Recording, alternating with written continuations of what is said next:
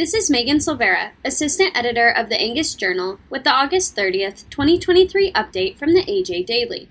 Today's update contains a story about the value of ranch internships, comments from the American Farm Bureau Federation and the NCBA on the new WOTUS rule, and information about an update to FSA's Livestock Indemnity Program. Seeding Success, adapted from an article by Elizabeth Rawson, editorial intern, Angus Journal. Ranching offers more than just a way of life. It also presents invaluable opportunities for young individuals. Through ranch internships, up-and-coming cattle producers learn by hands-on experiences, developing practical skills, gaining industry insight, and forging lasting connections. Finding dependable and hardworking individuals to take on these internship positions can be challenging, but it's well worth the effort.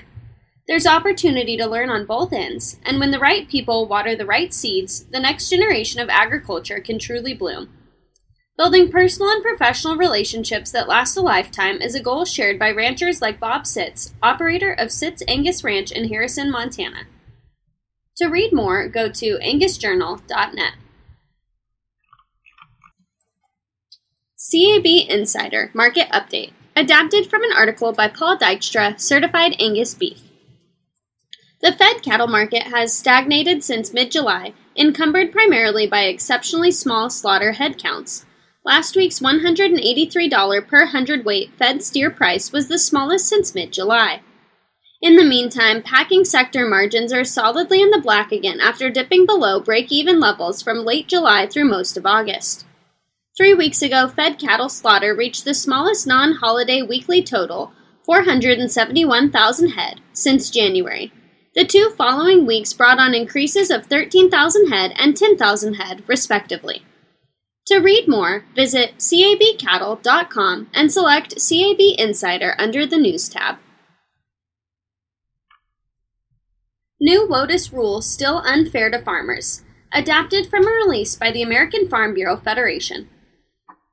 American Farm Bureau Federation President Zippy Duvall commented August 29th on the Biden administration's revised Waters of the U.S. rule known as WOTUS. EPA had a golden opportunity to write a Waters of the U.S. rule that's fair to farmers and stands the test of time, but instead chose to continue government overreach and revise only a small slice of the rule that was rejected by the Supreme Court. We're pleased the vague and confusing significant nexus test has been eliminated as the Supreme Court dictated, but EPA has ignored other clear concerns raised by the justices, 26 states, and farmers across the country about the rule's failure to respect private property rights and the Clean Water Act. For the full story, go to fb.org.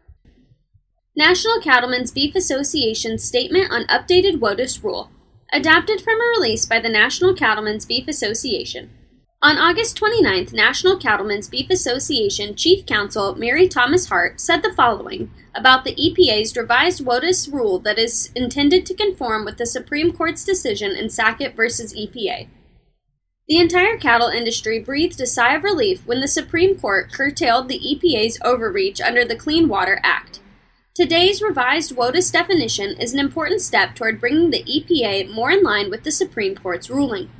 NCBA looks forward to working with the agency to protect farmers and ranchers from burdensome regulations and provide them with lasting certainty on WOTUS. NCBA was proud to lead the fight against burdensome WOTUS rules from Congress to the courts. We will continue analyzing this latest development to ensure that cattle producers are protected. To read more, visit ncba.org. Livestock Indemnity Program updated to reflect current market conditions. Adapted from a release by Leah Biondo, United States Cattlemen's Association. On August 25th, the USDA's Farm Service Agency announced that it will be updating the 2023 Livestock Indemnity Program payment rate for beef calves heavier than 800 pounds. That rate will increase from $1,244 per head to $1,618 per head, an increase of $374. The payment will apply retroactively to all qualifying losses since January 1, 2023. No action is necessary for retroactive payments. Producers will receive an additional payment if applicable. For current losses, payments will be queued up by as early as next week.